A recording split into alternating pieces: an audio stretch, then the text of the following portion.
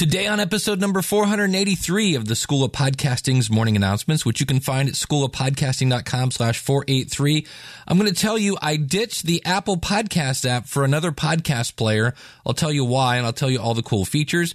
I found, if you want one, an alternative to SpeakPipe. It's like SpeakPipe on steroids, and we're going to talk with Jason Bryant. Here's a guy who is making a living doing 12 different podcasts about a topic he loves. Hit it, ladies! The School of Podcasting with Dave Jackson. Podcasting since 2005. I am your very own personal podcast coach, Dave Jackson, thanking you so very much for tuning in. I realize your life is busy and you're taking time out of your day to listen to little old me, and I never, ever take that for granted. Our website is schoolofpodcasting.com, and if you're new to the show, we talk about all things podcasting. What I try to do is I help to massage your message, I help you tackle the technology, I help you face your fears, and I help you flatten the learning curve and get you on the road to pain-free podcasting. And we're going to talk a little technology today. The first one is, recently, the Podcasts app, which is native to the iPhone and the iPad, any kind of iOS device. It's a really great app. I've loved it for years. And when the latest version of the Apple operating system came out, they broke it. And it was broke for the better part of a week, maybe two, to the where I didn't upgrade my phone because I knew this is one of the greatest things about the podcast community. We all keep each other informed, and we were all well aware that, hey, don't upgrade your phone. And so that also led people going, you know what, this is kind of a pain in the butt. And I was sticking with the podcast app because I do a lot with Clamor. Now, if you're unfamiliar with Clamor, it's CLAMMR.com. It's an app for the iPhone. It allows you to share up to 18 seconds of audio from your podcast. And I make almost all of my Clamors from my phone, and Clamor can only see the podcast app. So I was kind of hanging out for that. But when I finally was able to upgrade my phone because Apple fixed their stuff, I really hated what they did to the app. And I could go into it, but basically, on part of it, I was like, am I just being human? Because being human means you don't like change. Some of us want our 8-track tapes back. But I was like, I just don't. I hate the new navigation. I'm just not crazy about it. It seems like I was always having to push one more button to get something to play. And so I'd heard a lot about Overcast. And the news I want to share is Overcast used to be $5. It's now free. Now, this is only for the iOS, basically an iPhone and iPad. So if you're on an Android, I'm sorry. But it's really cool. And here's what I like about this. Now, some of this you can do with the podcast app from Apple. Number one, they have a thing called Smart Speed. Now, this is different than just speeding things up. It actually kind of looks ahead of what is coming and dynamically shortens silences. And I'm amazed as I look at my app that I am at times listening at like 2.5 speed. It's pretty amazing. And one of the things that's kind of interesting is if you go into the app, you can actually see here, I'm trying to pull this up under, when you go into kind of your settings, at the very bottom, it says, Smart Speed has saved you an extra 2 hours beyond speed adjustment alone. So if you're trying to squeeze more podcasts into your day, it's pretty cool. It also has a voice boost. Now, what this does is it normalizes the volume, thank God, because I'm not getting problems with people making their show too loud. It's the opposite, where I've literally got my car cranked all the way up and I can't hear it. I call this the dog walking test. Back when I had a dog, I live on off of Detroit Road in Cleveland, Ohio, and I would be walking the dog, and Detroit Road's kind of noisy. And if I couldn't hear your podcast over the traffic, we had a problem. So now you can listen in noisy cars and still hear everything. It's really pretty cool. They let you make playlists. That's nothing new.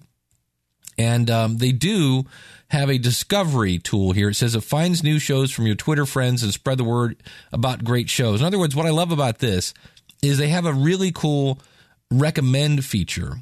So you can basically press a button, share it, and not only share that you're listening to a show, you can say, share that I'm listening to the show and I really like this spot at the 3-minute, 36-second mark. Now, that's when I saw that, I went, there you go. If I want to clamor something, I will just share it on Twitter. My Twitter is @LearnToPodcast, and I'll just go back later and turn that into a clamor. So this is brand new.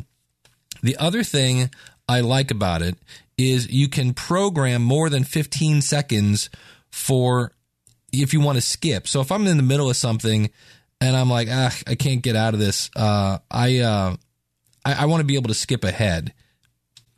There's an interesting feature called priority where you can assign a priority, and then when an episode in a playlist ends, it'll play the topmost unplayed episode next instead of the following one. So you can assign different shows a priority. Now, there is a skip button where you can use your headphone. That's the one thing I kind of miss, that I can't just go to the next podcast super easy. But on the other hand, that was one of the things they kind of took away in the podcast app. And there are times when I'm listening to something and I'm like 4 minutes in and I know, this one's not going to do anything for me.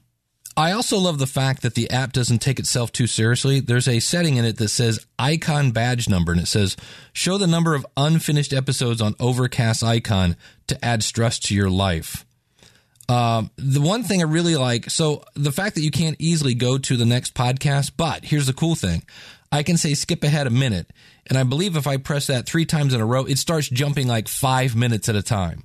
So you can just blip through an episode that you're like going, not doing a thing for me. So it's pretty cool. And my goal is, if you go out to schoolofpodcasting.com/483, I will show you how to use this. Now, there are those that might say, don't tell your audience to use Overcast because you'll lose rankings in iTunes. And you know what? They got a point. But to me, it is the epitome of content marketing. Your show will be number one as long as you continue to listen to your audience and give them what they want. And I know for a long time, a lot of people have said, I wish there was a programmable button in the podcast app. And maybe Apple felt pressure not to put something like 60 seconds on that, because we all know many advertisements are a minute, and it's easy now to skip over the commercials. So it's pretty cool, and it's free. Now, how is it free, Dave? Because we've heard me say on the show, Dave doesn't like free stuff. Well, what they're doing is you can go into the settings, and you'll see where you can go in and support Overcast. And if you want, you can give them basically $1 a month. Or if you want, you can see now that he has 644 people who have donated to that. And he basically said, if people didn't, it used to be it was free, but then you had to pay to unlock the cool features. And he said 80% of the people were not using the cool part of the software. So if you want to check this out, go over to schoolofpodcasting.com/overcast, and you can see that there. Again, right now it's just for iOS. Yeah. If you're a new listener, I love toys, I love technology, and before I even get into this, let me tell you that I love SpeakPipe. If you go to schoolofpodcasting.com/SpeakPipe, this is a free tool that if you use the free version, you can have, I believe it's up to 200 messages that are 90 seconds a piece. Now, you can actually buy a plan for $7 a month, and you can have 200 minutes of storage. Sorry, not 200 messages, 20 messages per month, and they can only be 90 seconds long if it's free. 200 minutes of storage, 150 messages a month for $7 a month. And I believe I'm on the gold plan, which is $12 a month, 400 messages a month, 600 minutes of storage, and your messages can be up to 5 minutes apiece. And so first things first, I love SpeakPipe. I just want to let you know this is available. It's called Voice Stack. Now, they do have an affiliate program, so if you go to schoolofpodcasting.com/voice stack, and here we go again with the cute names. It's VOICESTAK. No C. Now, what does this do that SpeakPipe does not? Well, it's very SpeakPipe-esque, except it allows you to capture voice messages, and there's no limits to how many messages you can have. That's kind of cool. It's not free, though, so keep that in mind. You can have up to 5 minutes, just like SpeakPipe, but unlimited storage, unlimited messages, and here's the fun part, you can get video messages. So I'm thinking maybe if you're using podcasting for your business, or even if you're not podcasting, if you're using a business, this is a great way to get testimonials and feedback. Now, there are some things here that are kind of interesting about this. Number one, you could tie this to your YouTube channel. And I'm like, I don't know, what happens if the troll shows up and goes, this guy sucks? That's going to go right to your YouTube channel. That's a little different, but you could do that. It integrates with email. You can actually have it text you when a new message comes up. You basically create a widget and you can put it anywhere. So where SpeakPipe, you can kind of put it anywhere. So it's kind of like SpeakPipe on steroids. Now, consequently, the price is a little bit on steroids. Like I said, SpeakPipe you can use for 90-second messages for free, and then pricing starts at $7 a month. This prices start at $17 a month. Now, you do get unlimited messages, things like that. And like I say, it integrates with email, which is kind of interesting. It's a great way to maybe build your audience. Now, for the record, that whole thing about growing your email list, that is part of SpeakPipe as well. And you can actually, with SpeakPipe, you can actually click and reply. I'm not sure that is a part of VoiceStack, but the big thing I saw was you can now get video. And so depending on the scenario, you might want to check this out. I might put it on the School of Podcasting for a month and see what we get. I am intrigued by the one-time fee. So instead of paying monthly, you can spend $197 and it's yours for life. And I went, that's intriguing. That's kind of different. And so if you're interested in this, if you go out to schoolofpodcasting.com/483, I'll have a video that shows this off. And if you're interested in purchasing it, check out schoolofpodcasting.com/VoiceStack. And again, VoiceStack, VoiceStack. This podcast is part of the Power of Podcasting Network. Find it at powerofpodcasting.com. Changing the world, one download at a time. All right, I want to play a conversation I had with Jason Bryant of MattTalkOnline.com. Really cool guy, really funny guy. And if you're new to this show, I do something kind of odd, and that is I interrupt my own interviews. And as I was editing this and getting ready for you to listen to it, I noticed a couple things, and I'm going to point those out as we go through the interview. So without further ado, here's my conversation with Jason Bryant. All right. Well, joining me via Skype, one of my favorite people on the planet, always makes me laugh. Always. This is one of those things where you attract people like yourself that are very serious about what they do, but don't take themselves too seriously, and has a great background in wrestling and is now doing podcasting as full-time gig, correct? Yeah. I'd say, well, close to full-time. It's about 90%. I've got some freelance stuff that I do, but yeah, the vast majority of my work is podcast wrestling related. Awesome. Well, the one, the only, from MattTalkOnline.com, Jason Bryant. Dun, dun, dun. I'm waiting for the sound effects, man. You're the guy that's got all this stuff. I was waiting for Soundboard Pro or Soundbite, whatever, iJingle, whatever you're using this week. I was ready for it, and I just had to create my own. That's it. We'll put those in post. You're crazy. That's what I think. You're screwy.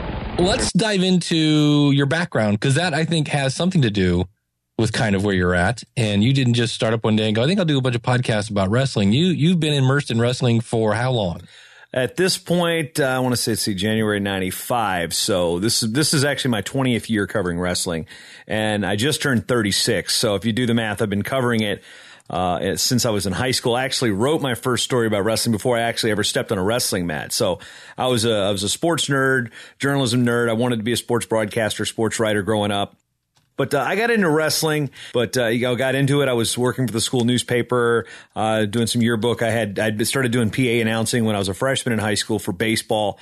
And by the time I was a sophomore, other sports coaches had asked me to do PA. And then I knew we were good in wrestling, and I went to a match. A friend of mine took me to a wrestling match.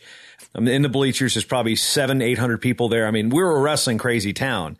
We were, small, aggressive, redneck wrestlers out in Pocosin. So, he started telling me what the rules were. I got into it. I was like, this is cool. 2 days later, there's this mega wrestling event called the Virginia Duels at the Hampton Coliseum. So, we went there. We beat the 18th ranked team in the country. I was just a sophomore, and I got hooked on the sport.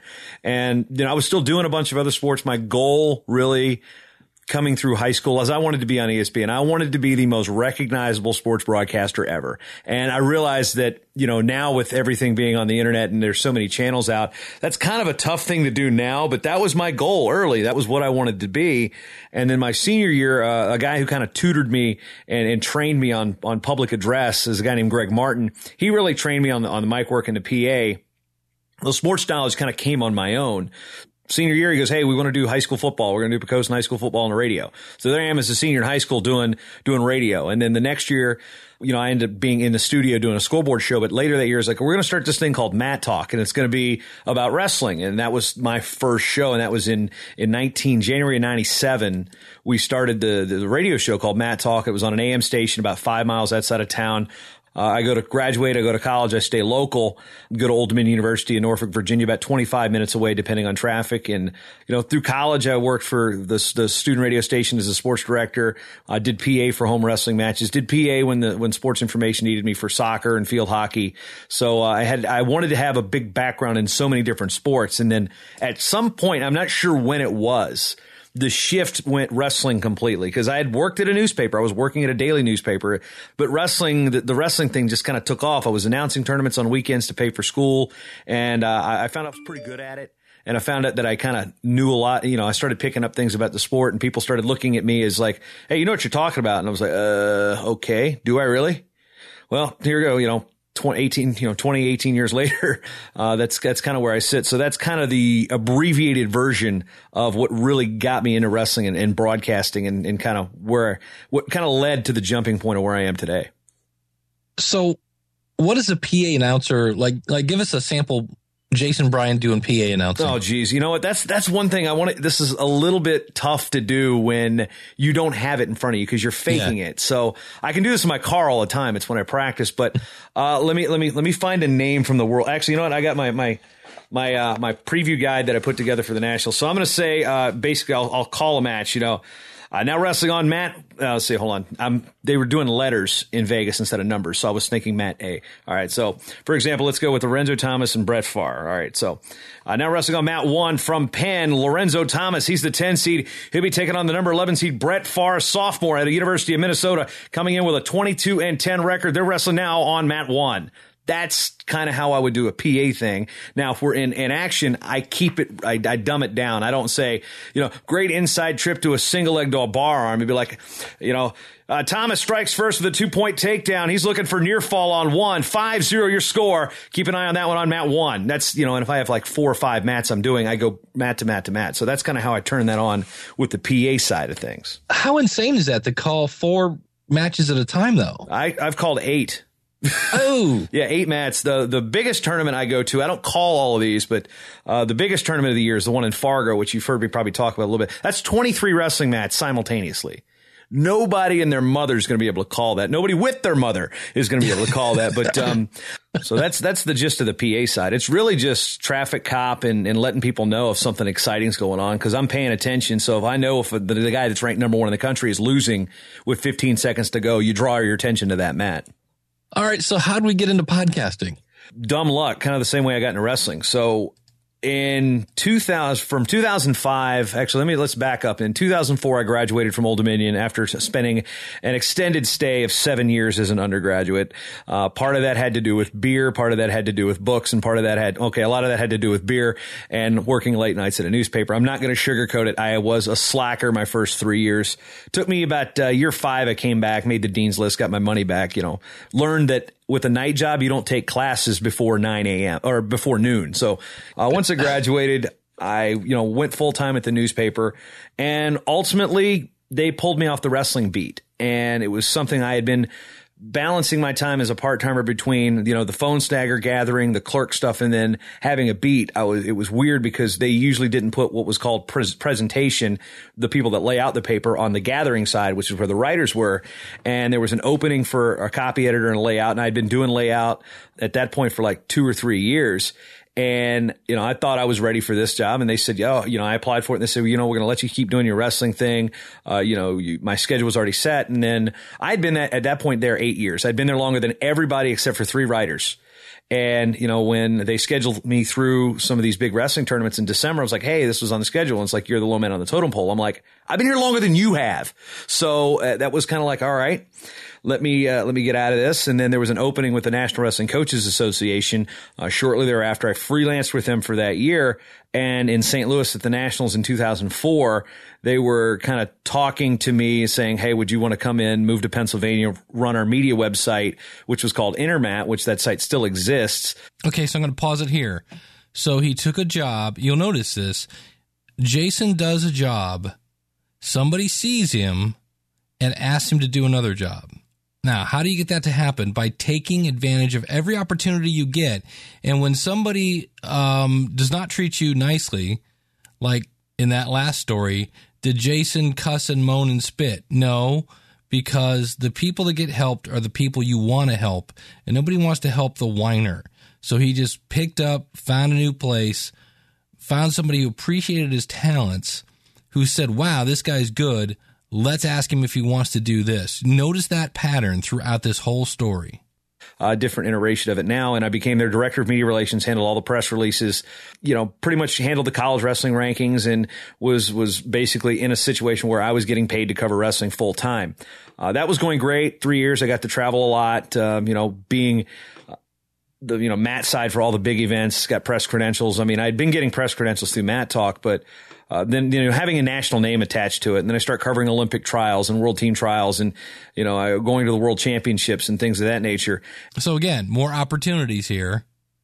Are you seeing this? And about 3 years into that, a guy named Jay Robinson, who is the wrestling coach up here at the University of Minnesota, was looking to start this thing called Wrestling 411. And it was trying to create a sports center for wrestling. And he basically got me and another guy named Kyle Klingman, who was working at the National Wrestling Hall of Fame's Dan Gable Museum in Waterloo, Iowa.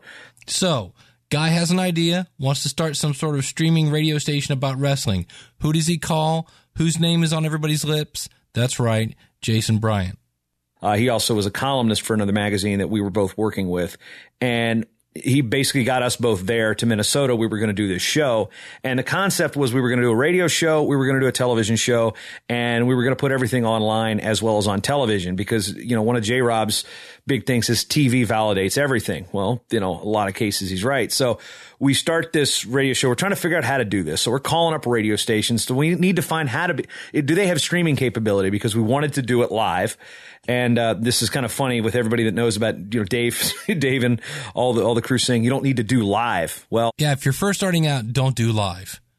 But here's the notice thing, the other thing that Jason is doing here. He just said, we don't know what we're doing. So they start making phone calls. They're trying to find the right people, the right things. But they didn't wait and go, hey, I've got all my T's crossed, my I's dotted. No, they're figuring it out as they go along. It's the other thing I love about this. This case we wanted to do live. We didn't know how to do it.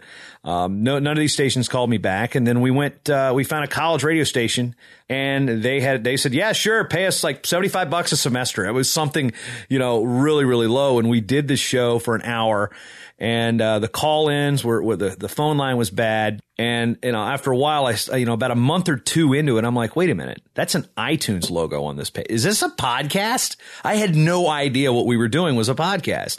So then I guess about February, we kind of harnessed that. And we're like, all right, yeah, you can get us on iTunes or something. I mean, this was 2008, 2009. So I really was unsure of the technology. I was using a Alesis Multimix 8. Everything that people are doing now, we were doing like 6 years ago and had no idea how to do it. And we were doing it completely wrong. I mean, there you go. And we did it. So he didn't wait until they figured it out. They'll make it up as they go along. He's getting paid to talk about wrestling. He jumped in the water. And you'll hear how this turns out. So 411 basically went for that whole year. Funding ran out. Kyle and I were kind of left out to dry a little bit, and we both landed back on our feet. USA Wrestling, the national governing body, had an opening in Colorado Springs. Kyle went back down to work for the museum and actually landed in a much better position. He still does a show called On the Mat, which I actually distribute on my network. And, I started a show at USA Wrestling for a short time. And then when I left that job after 3 years, issues with my daughter. She had some medical issues. So the amount of travel I was doing at USA Wrestling was just too much. My wife's from Minnesota. We came back here. I finally said, you know what? Screw it. I'm going to do this. I think I had started short time and I'm driving. And this is where we get to where Dave Jackson comes in. That's my favorite part of the story, but that's just me. Is I'm driving to the World Team Trials of June of last year and I'm listening to XM radio. And I hear the LSU football coaches show, followed by the Auburn coaches show, followed by the Alabama coaches show. Then they shift over to the West Coast Oregon coaches show. I'm sitting there thinking to myself, wait a minute, wrestling doesn't have this. I can do this. I can be the guy that does that. I was thinking, am I crazy? I mean, because I had just the one show, Kyle's show, I was actually distributing with my short time feed. And, there was a situation like, all right, am I going to do this on my own? And so I was like, who do I know that knows about podcasting? Let me give Dave a call and see if this idea is even feasible. And you said, dude, do it. What's the worst that could happen? So think about, what is the worst that could happen? He could have started a podcast, invested, I don't know, $150 in equipment and hosting, tried it and failed. And you go, oh yeah, but I mean, that's an expensive hobby, $150 and then get no return. How many people, go ahead, if you want to raise your hand, I can virtually see you, have a treadmill right now with laundry on it? How many of you have, all sorts of hobbies that didn't work out? We do this all the time, but Jason was doing it. How often do you start a hobby that can turn into a business that feeds your family where you get to talk about stuff you love? Now, granted, there's one difference here that I don't want to overshadow this. Jason, through this whole story, has been doing what? Building relationships and positioning himself by taking advantage of opportunities. And everybody knows that's the expert. That guy right there, Jason Bryant, that guy knows wrestling. So he does have that. And depending on your story, you may not be known as the expert, but the cool thing is a podcast can help you be seen as an expert. But yeah, throw it on the wall. What's the worst thing that could happen? Jumped into it and had a couple guinea pigs after year one. And all of a sudden, now I've got 12 shows that I distribute. I mean, granted, that's an accelerated version of the timeline, but, you gave me the say, hey, dude, do it. You can do it. So, you're a big part of that, whether you know it or not, Dave, but, it was basically that, hey, I need somebody to tell me that, yes, you should do it versus, sitting there going, I don't know. Cause I'm not an advertising guy. So that's kind of where we stand right now. And what's funny about this is after our first meeting, Jason and I said, yeah, we should document this and we could turn it into a book. That was the original idea. And that may happen someday because it's a great story. But as Jason just said, he has 12 shows. So when it fired up, it really fired up. And so you'll hear his strategy coming forward here of how is he getting these people to sign on the dotted line. Now, he said he had a guinea pig, and he'll talk about how he went to his alma mater to get that first one, that first person where he's producing their show. I love the fact that obviously you know that there's an audience for this because you're at the events and there are people there. And so there is an audience. And if you gave a product that they would be interested in, it's one of those and you give them, access to things that they don't have access to. These people would probably want to listen to it. And then you hyper niched it down and started going to different colleges that now can, I don't know if they use it for a recruiting tool, but you could say, well, we're so-and-so wrestling and blah, blah, blah. You might have heard of our radio show. It's, that type of thing. Who knows? But it was this should work in theory. It's got that local flavor, but yet a global flavor because people that love wrestling. They may not care where it's from. So, I'm glad you jumped into it. I guess your first one, you went to a college that you kind of know the coach. Yeah, I went to my alma mater. So I needed somebody that trusted me. I'd known him for a long time. I mean, I went to Old Dominion, the coach at Old Dominion. I really needed that first guinea pig. I needed somebody that would trust me. And you know what? If they lost a little bit of money on it the first year, it's going to be like, all right, you know what? It was something new. We gave you a shot. Well, I gave him a little bit of an alumni discount too to kind of get him in the door because I had a price point in mind. I was like, all right, well, how about this? He goes, oh, we can do it for that. So 2 days later, I'm at that, and this was at the NWCA convention down in Florida in Fort Lauderdale last summer. And I called up a friend who was coaching at another school within the state of Virginia, at Virginia Tech. You know, I was about 20 seconds into my sales pitch and he goes, I'll do it. So, you know, there's people that get it. There's, you know, so right then and there, I have two right off the bat. Then, you know, I pick up a sponsorship with Short Time, my main show. And all of a sudden now I've got 3 shows. Then I break out On the Mat to its own. That's more of a favor. That's not a show we monetize, but you know, I do that for Kyle in the Hall of Fame, kind of as a gratis type of donation type of thing. And it's like, all right, so now I've got 4. And then when the second Virginia Tech show came out, I had a conversation with a coach at University of Maryland who was an Olympian and one of the guys that I would kind of put as one of my favorite wrestlers of all time. And, you know, he initially balked at the figure when we were in Fort Lauderdale. And then after the Virginia Tech show, the second episode comes out. He calls me up. Hey, when are we going to do this podcast? So boom. Now there's 3 shows. And that was the first Big Ten school because Maryland just moved into the Big Ten. So now I've got, you know, an ACC school, a school that I went to, you know, I graduated from, a Big Ten school. And then I'm starting to pick up little organizations here and there that are starting to do it maybe as a monthly basis, not a long-term contract. We're just, you know, I'll be flexible with certain things. You know, the schools that have the bigger budgets, they got to pay up front, and the smaller outfits, you know, we can go monthly plan. So now, how does Jason know when to do that? Here again, he knows his audience. In this case, he knows the schools. So he knows when he can be flexible and when not to. And how does he know that? From years of being involved in that community. Awesome. That's kind of where it stands. And it's like, all right, I just cashed a check today. I'm not going to tell you for how much. It's kind of some things I want to keep a little close to the vest. But the 12th show I've launched right here in Minnesota, boom. I mean, we got the check today. We just went to the bank before this interview. It was like, woohoo, we can pay taxes now. Uncle Sam. Well, you said the one guy balked at it. When you're going into these pitches to say, look, here's what I want to do. I'm going to host a show for you. We're going to spotlight your program. You know, what kind of, how much education do you have to do in this pitch? Like when you go in and say, I want to start a podcast for your school, do they go, uh-huh? Well, at the point now, I think a lot of the coaches are younger. They're below 40 for the most part. So they're in tune with mobile devices. I mean, recruiting is such a big deal. I mean, I don't think everybody's got a smartphone. So explaining the concept of what a podcast is less of the issue.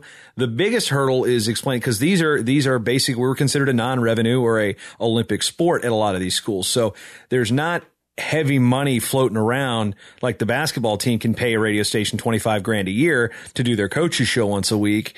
And, you know, okay, it's on the radio. Kind of being able to pitch the podcast thing. Hey, this is your show. This is your message. This is your content, is where I have to push so they can see past the cost figure. Because one friend of mine was out at a school and said, yeah, we've got it in the budget this year. Well, the school made a change to their athletic image. So the entire athletics department had to get new gear. So instead of, you know, having that money that was set aside for the show for this year, they have to buy all new equipment, and that comes out of their budget. So I'm probably going to get that next year. But, you know, there's certain things. The really big thing is trying to get them through the whole money thing, because it's not expensive compared to what, you know, the basketball teams are paying. But the basketball teams have much bigger budgets. They have much bigger fan bases. They're revenue sports in a lot of cases. They bring in money. Whereas, you know, wrestling program, for the most part, you lose money on the scholarships. That's really the tough fight, is saying, hey, where is, you know, you kind of got to sell them on the value. And then a lot of it too is selling my reputation, because a lot of people know that in the sport of wrestling, you know, it's not like when I speak, you listen. It's not, I'm not that egotistical. I might be, but you know, it's one of those things. It's like when I have something to say, I've put some thought into it. And when you have, you know, I've won a couple writing awards, a couple broadcasting awards, and the president of the Media Association. I mean, I've run every major wrestling website in this country except for one. And again, I'm going to interrupt him here. I've run every major wrestling website except one. How does that happen? By taking advantage of every opportunity that you have. It's stuff, as I listen to this back, I'm like, this stuff doesn't happen by accident. And Jason is a hard worker. He's a guy that loves wrestling, and yet it's like I said, he takes wrestling very seriously, but doesn't take himself that serious. We're all kind of slack-jawed, sarcastic people that like to have fun talking about the topics that we love. I love this. When I host your show, these high school kids, they know who I am. Like, whoa, Jason Bryant's hosting your show. These parents that consume this stuff maybe more so than the kids be like, dude, how'd you get Jason Bryant to host your show? So part of that's selling me and branding me and being able to say I can go to every college coach in this country and have a genuine conversation about their program and it not be fake. So I think I sell them on my reputation. I sell them on the ability that it's their message. I'm a gun for hire in this situation. Yeah, I bring the journalistic aspect to it, but hey, it's your show. You talk about what you want to talk about. You tell me what you want to talk about, and I can basically frame it like any coach's show. It's not like, well, Bob, today you are going to wrestle Joe. Tell us how you feel. No, you got to put those different spins on it. So the long answer to that short question is I have to sell them on not the fact that what a podcast is. I think that day is kind of behind us a little bit because now there's 30 something wrestling shows out there and people know it. Hallelujah that those days are pretty much behind us. It's selling them on my ability to produce content, my ability to do it professionally, my ability to do it where you can trust me. I mean, I'm not going to screw anybody over here because a lot of these people are my friends. I'm in that weird situation as a journalist where you're covering your friends. And I tend to take the journalistic role out of this for these team shows. Short time, I still have that because that's kind of my national show where I have more of my opinion. But being able to sell them on the concept of it's your show, being able to sell them, it's you can sell ads on top of this and keep all the money. I just want my fee. So, and I'm going to pause it here before we get into selling ads on a show. But he said something there that blew right by you. He said, I can cover this without it being fake. That, my friends, is worth money because I've been hired by other people to do, I think I've told this story before. I was hired to read, somebody would type up words for me to read. It was the history of makeup. And it was by a spa that was all about relaxing and how it was all about, making yourself feel good and look good. And they did a podcast on the history of makeup. And I am not passionate about makeup. And as much as I tried, and I even informed my client at the time that this is not a good idea, number one, because I'm a dude, and this might come across better, less fakey, with a female host. And they no, we want you to do it, it's great, and it failed miserably. And so, as I often say, I can lead people to the right solution, but they have to choose it. But here, Jason can cover this without being fake. And so one of the things he's doing now is he's talking to people, and they're like, I'm not sure I have it in the budget. So here's one of the things you can do. You can basically say, well, it's your show. You can get sponsors to help pay for the show. And of course, that money from the sponsors goes right in Jason's pocket. It actually goes in the college's pocket, and they then give it to Jason, but you get the idea. Basically giving them a lot of almost all the control really kind of opens the door for at least a conversation. If they don't do it this year, they might do it next year. That was going to be my question. If they're allowed to sell ads on that, because that's basically what people do with radio. When you were doing the AM radio show, if you want to put out the money, to rent a radio station on the weekend, you can do that. The way you pay for that is you then go get your own ads. So you have to be a salesperson to help pay you the radio, because the radio station doesn't care. They're like, hey, however we get paid, if somebody's going to sit behind that mic, we got to get some money. And however you get that, whether it's from your pocket or from a sponsor that goes into your pocket and then goes out of your pocket, that might be a way for schools to do that. Heck, one of my smallest schools, Buena Vista, a small Division III college in Storm Lake, Iowa, of all places, they picked up a sponsor. The Villager Family Restaurant sponsors their shows. So, they got a coffee shop in town I think the coach is going to go after. So, and there's a school out in West Virginia that's looking to get super local on this. And that's the one thing I always tell the coaches is like, hey, where do you go after your match? What restaurant, which bar do you guys go to? Get them to sponsor the show. I mean, is it a Buffalo Wild Wings or is it the mom and pop pizza joint with the good cheese sticks, what a great idea from a guy that at the beginning of this podcast said, I'm not a salesman. I'm just saying, we all have that thing where, why would anybody listen to me? I'm not an expert. Jason's like, I'm not a sales guy.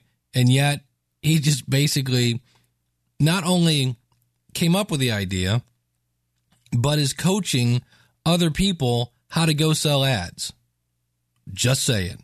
Being able to put ideas in their head on how they can cover the cost and build their community with it. Because, yeah, there's social media, but at the same point, this is something that's engaging their fan base specifically for them that they want to listen to. Virginia Tech, for example, their numbers have blown me away. It's like, are you kidding me? This many people?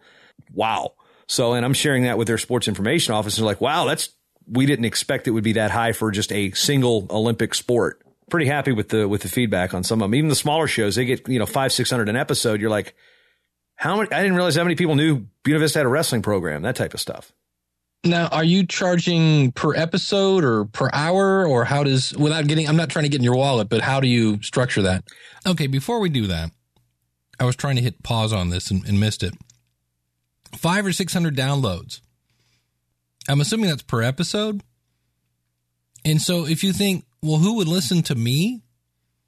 This is like small town college wrestling. Pretty niche. But there's an audience out there waiting for you. Think about that. This isn't, the basketball team like he was talking about. This is the wrestling team. But think of all the parents and the aunts and the uncles and the players and the ex-players that have gone on to work and they want to stay tied to their local community. So, and again, if it's 600 people, that's 30 classrooms. I think in multiples of 20 because I'm a teacher. Amazing. All right. So getting back to Jason, how does he go about charging for this? Basically, the first year was really trial and error. It was like, okay, I want to see what works. I had an idea of I was going to do this many. Initial idea was going to do 24 shows for a set price. And then I realized that the season's the way it works. Like, you know what?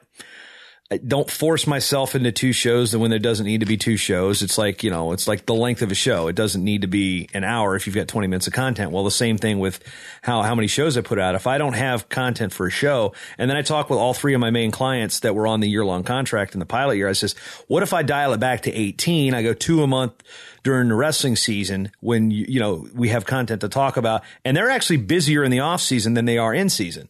So here's a good point on here. I'm jumping in again. It's not about the daily show. It's about it's not about being consistent every single day. Friend, I do a 5-day-a-week show. Every day I put out a show, whether I got content or not. Jason was smart enough to go, you know what? This might make more sense. Cut back on the schedule and deliver heavy with the content. And they're loving it. So we'll do 1 a month during the in season so we can at least keep the subscribers so they don't, you don't pod fade. They don't think there's no new episode. So we come up with the 18 model, and I'd come up with basically kind of charging them studio time because I know how much it takes for me to put a show together from the time I hit record and to the time I upload to Libsyn. So I kind of looked at that and came up with a rate, and then realized it's like, okay, that's probably a little low. I mean, it took me a year to come up with my concrete rates. So wait a minute. Does that mean he didn't know what he was doing when he started? He had an idea. He threw it on the wall. And over the span of a year, he came up with a better plan. Now, I was listening to a new podcast. It's at onthego.fm. This is Jason Norris. And there's a show called Learning to Teach, Principles of Teaching and Learning. And he had a great analogy. And if you listen to the show, I'm all about the analogy. And I was like, oh, why didn't I think of that one? But, Jason had read about podcasting. He listened to podcasts, things like that. And think about a recipe. You can read all sorts of recipes. I'm actually losing weight. I'm down about 11 pounds. And I'm reading recipes. But you know what? I don't know if it's good or not unless I do what? Get in the kitchen and cook it. And Jason got in the kitchen and he cooked it and went, you know what? This could use a little less episodes. You know what? This could use a little more flavor. This could use a little local sponsorship here. And he worked on the recipe because here's the thing. If it's a recipe, if it doesn't work, it's not a failure. You just got to tweak the recipe. So I got that from Jason. He was talking about that. It's not a failure. It's a recipe. And the only way you know if a recipe is good, you got to cook it. You can't look. You can look at the picture and go, boy, that looks good. You lick the paper. It doesn't taste very good. You've got to go. You got to get off the page and you got to cook. So with podcasting, you can read all day and you're going to get all sorts of conflicting stuff because half the stuff you read from 2006 will say feed burner is a great idea. Then you'll read it over and over and over how the Blue Snowball is a great microphone for podcasting. It's not. It's horrible. It's a condenser microphone. Feed burner, horrible idea. So you could be reading really bad recipes. That's where the School of Podcasting comes in. We got the recipe to get you going into pain-free podcasting. So I love the fact here that Jason is admitting, yeah, it took him a year. And he didn't sit there and think about it for 3 years before he pulled the trigger. He jumped in to the kitchen and started cooking while he was still arranging the ingredients. So kudos to Jason. If you want to come up with if you want a year-long contract, boom, then in your big school, you're going to get this rate plus a setup fee because, you got to do the WordPress setup and things like that and the hosting and pay for all the domains and such. So I have that covered up front plus the year of hosting. I look at it, it's like, okay, I don't know what other people charge. I mean, I'm not looking at, I have seen what some of the other, I'm not sure what Podfly and those guys charge for this type of stuff, but I know that I'm not going to get involved in their space. I'm not trying to take business from them because I'm only worried about wrestling. So I'm looking at my numbers and I'd say they're super competitive and probably nowhere near as expensive, but it's worth what's my time worth compared to what my market is. Yeah, I came up with kind of an hourly rate and then kind of went from there and said, okay, it's this much, and then I'm going to do this many shows, which comes out to this, and I find a round number versus something ending in a 7. Well, you mentioned Virginia Tech. Any other surprises that have come up as you've been going through this process? The first show I launched for The Guillotine, which is a wrestling magazine. It's been around since the 70s here in Minnesota. And their publisher, Jeff Beeshy, he listens to podcasts all the time. And he talked to me last year about wanting to do one. And I think somebody wanted to do one with him once, and they did one episode. And that was it. And I think it was hosted on Libsyn, and it's just because I remember looking through the old code. And so we recorded episode 0. We sat at Buffalo Wild Wings about 10 minutes from here and talked about the history of the magazine, what we want to do with the show.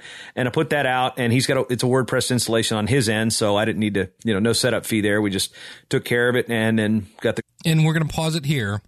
Did you hear what he just said? They went to a Buffalo Wild Wings and talked for about 10 minutes. It's episode 0. Because who's going to listen to this anyway? And they didn't go spend thousands of dollars on equipment. Not sure what they did, but I'm assuming if they dragged it into Buffalo Wild Wings, they didn't have a bunch of PR40s and an 18-channel mixer with a bunch of noise acoustic foam. No, but listen to the end of the story. And their episode, let's just throw episode 0 up there, see if anybody's going to listen. Graphics set and put it out, and then he went on vacation. I uploaded the show to Libsyn, put the player into a PowerPress, and didn't look at it for a couple days. I was curious. That first episode's gotten 7,000 plays, and it's an episode 0. So that, to me, is completely surprising because granted, a lot of them are web plays.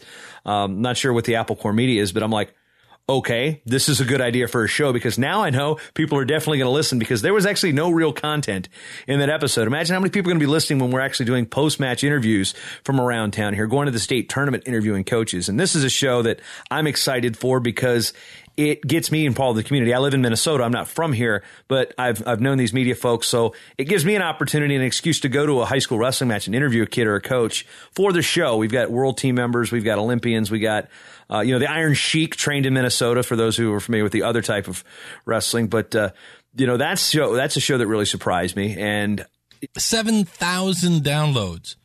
This is why I say don't blow off episode 0. I don't do episode 0s anymore. I do episode number 1. I come out and I smack you in the face with the best content you've ever heard is what I recommend.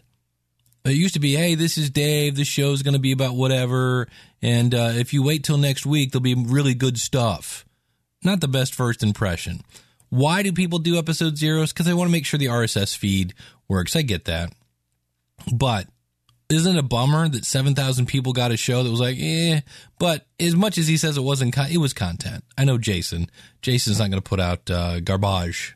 You know, seeing what individual episodes do. I was in Las Vegas. This is because of my podcast a little bit, Dave. All right. I was awesome. in Las Vegas at the buffet at the Orleans, which is the Orleans Hotel is connected to the Orleans Arena where we had the World Championships. And there's a gentleman named David Lopez. He lives in Mexico. He is part of a group called the International Network of Wrestling Researchers. It's completely nerdy. They look over stats. They look over techniques that score the most points and things of that nature to help work on rules. He was talking to me and he said, yeah, my English is, I'm sitting there at dinner one day. He's like, my English getting better, because he didn't speak a whole lot of English when I met him, 2 years ago in Budapest. And he holds up his iPhone and he goes to the podcast app. He goes, I learn English. I like this show. And he points to one of my World Wrestling Resource show. I'm like, really? There's a guy learning English who's listening to the podcast about wrestling and it's helping him in his English. And I'm like, where's Craig from English Podcast right now? He'd love this. Okay, I'm going to pause that right here. Now, how does Jason, Mr. Wrestling Guy, know about Craig from English Podcast? Why? Because Craig calls into a lot of different shows. He calls into the feed. He calls into this show. And Jason listens to those shows. How do you know the name Steve Stewart? You may or may not be listening to Money Plan SOS, stevestewart.me. But Steve is all over the place. He's also now the editor of Pottertainment magazine.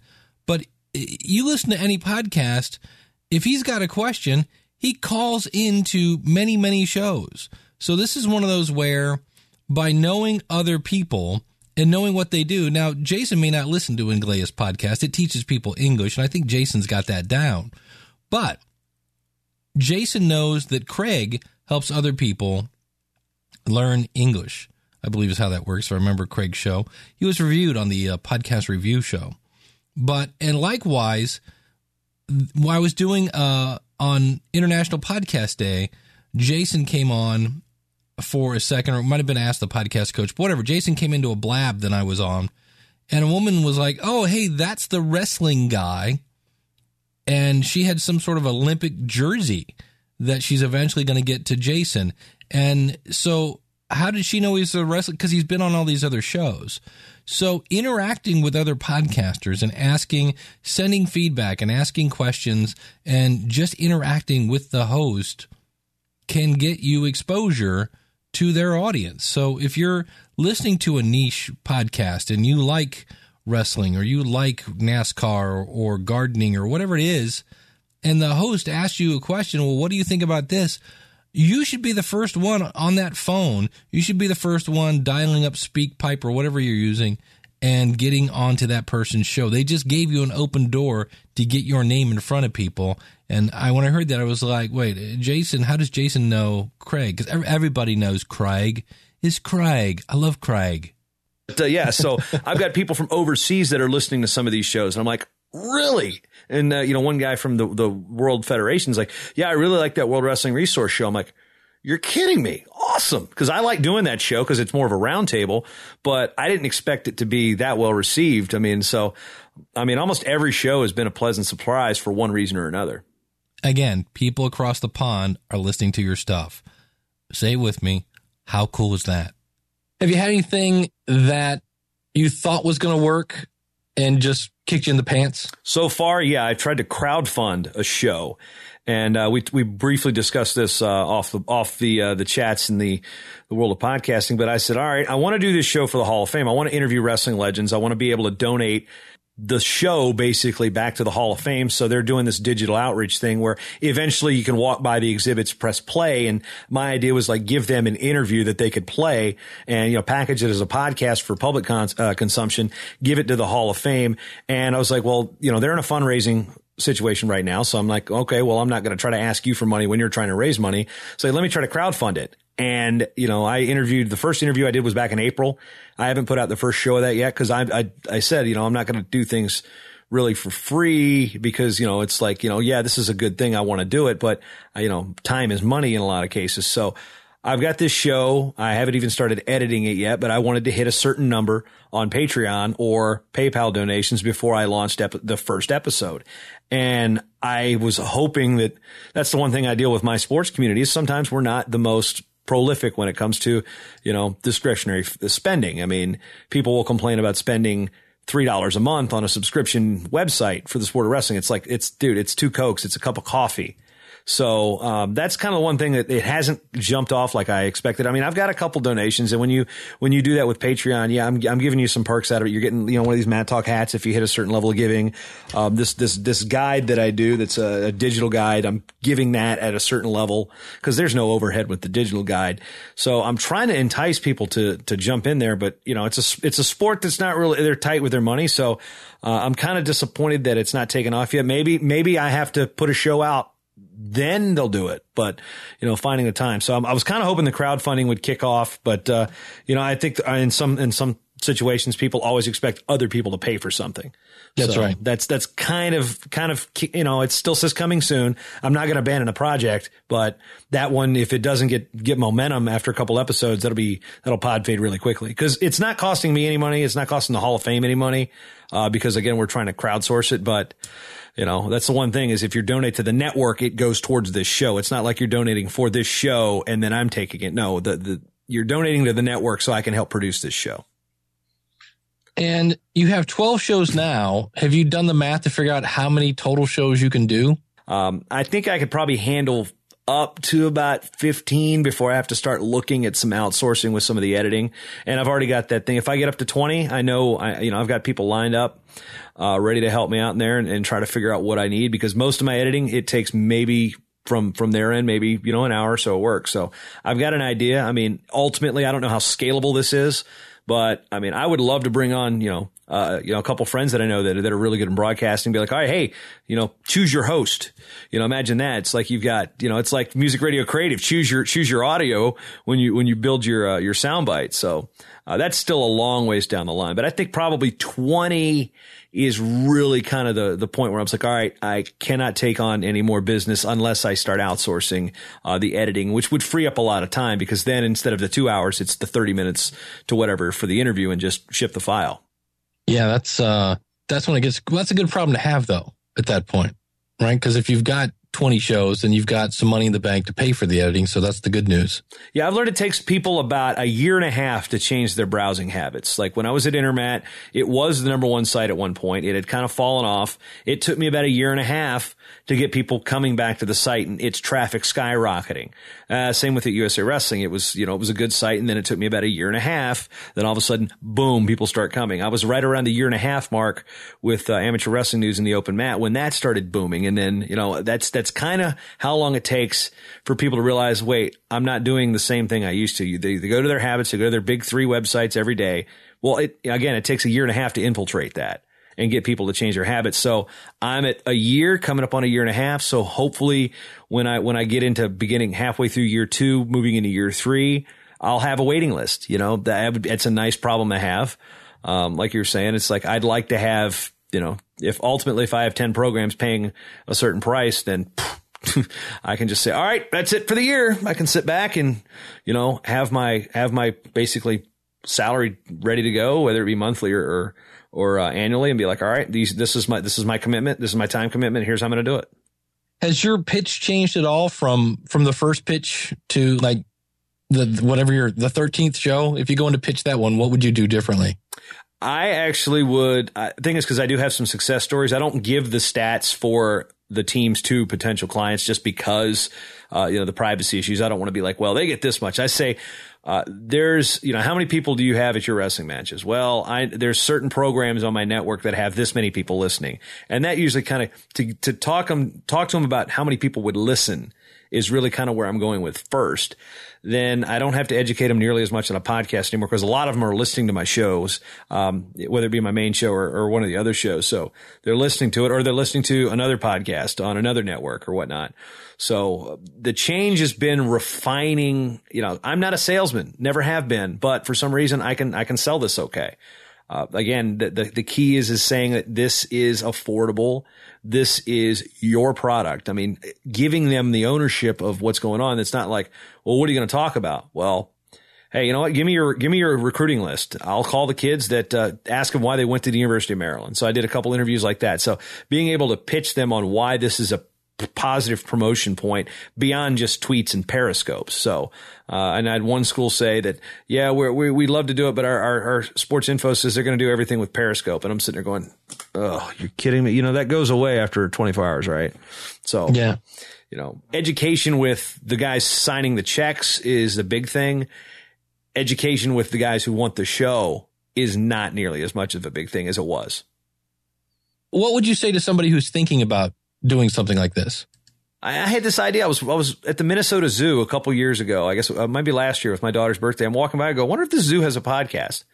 And it's not like, all right, I wonder if this zoo has a podcast. I frame it as like, well, if I was going to host this podcast for this zoo, what would I have to do? I would have to probably educate myself enough to where I'm not like, okay, and then what's that mean? And then what's that mean? I'd want to be a good host. So you can be a good host and not necessarily be an expert, but don't be fake. So that's one thing is if you give a crap about your topic, that's going to make educating yourself a little bit easier.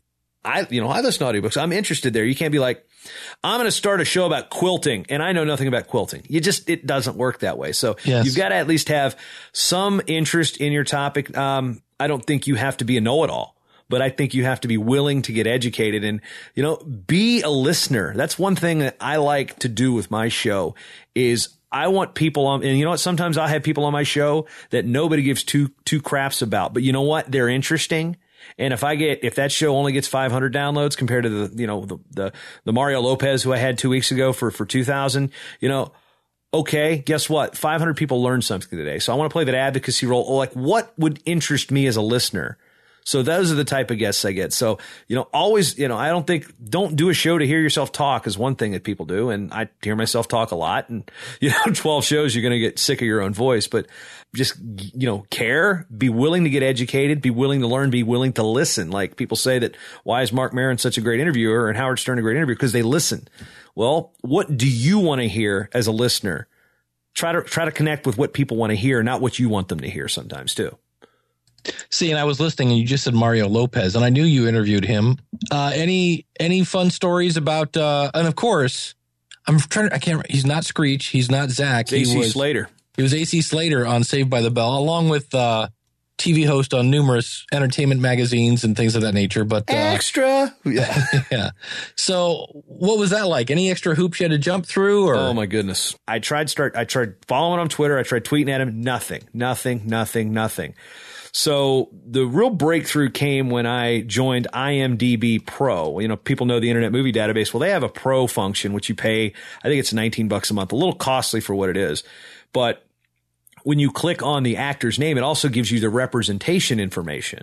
So I had gone through all these looking for talent agents and PRs, trying to figure out who he was represented by. Got nothing. So I go there and I sent an email and I get nothing, but it didn't bounce back. So then I sent another email. I said, this second request. Next thing you know, about a week later, it had been forwarded to somebody. So then now I'm in touch with the right people.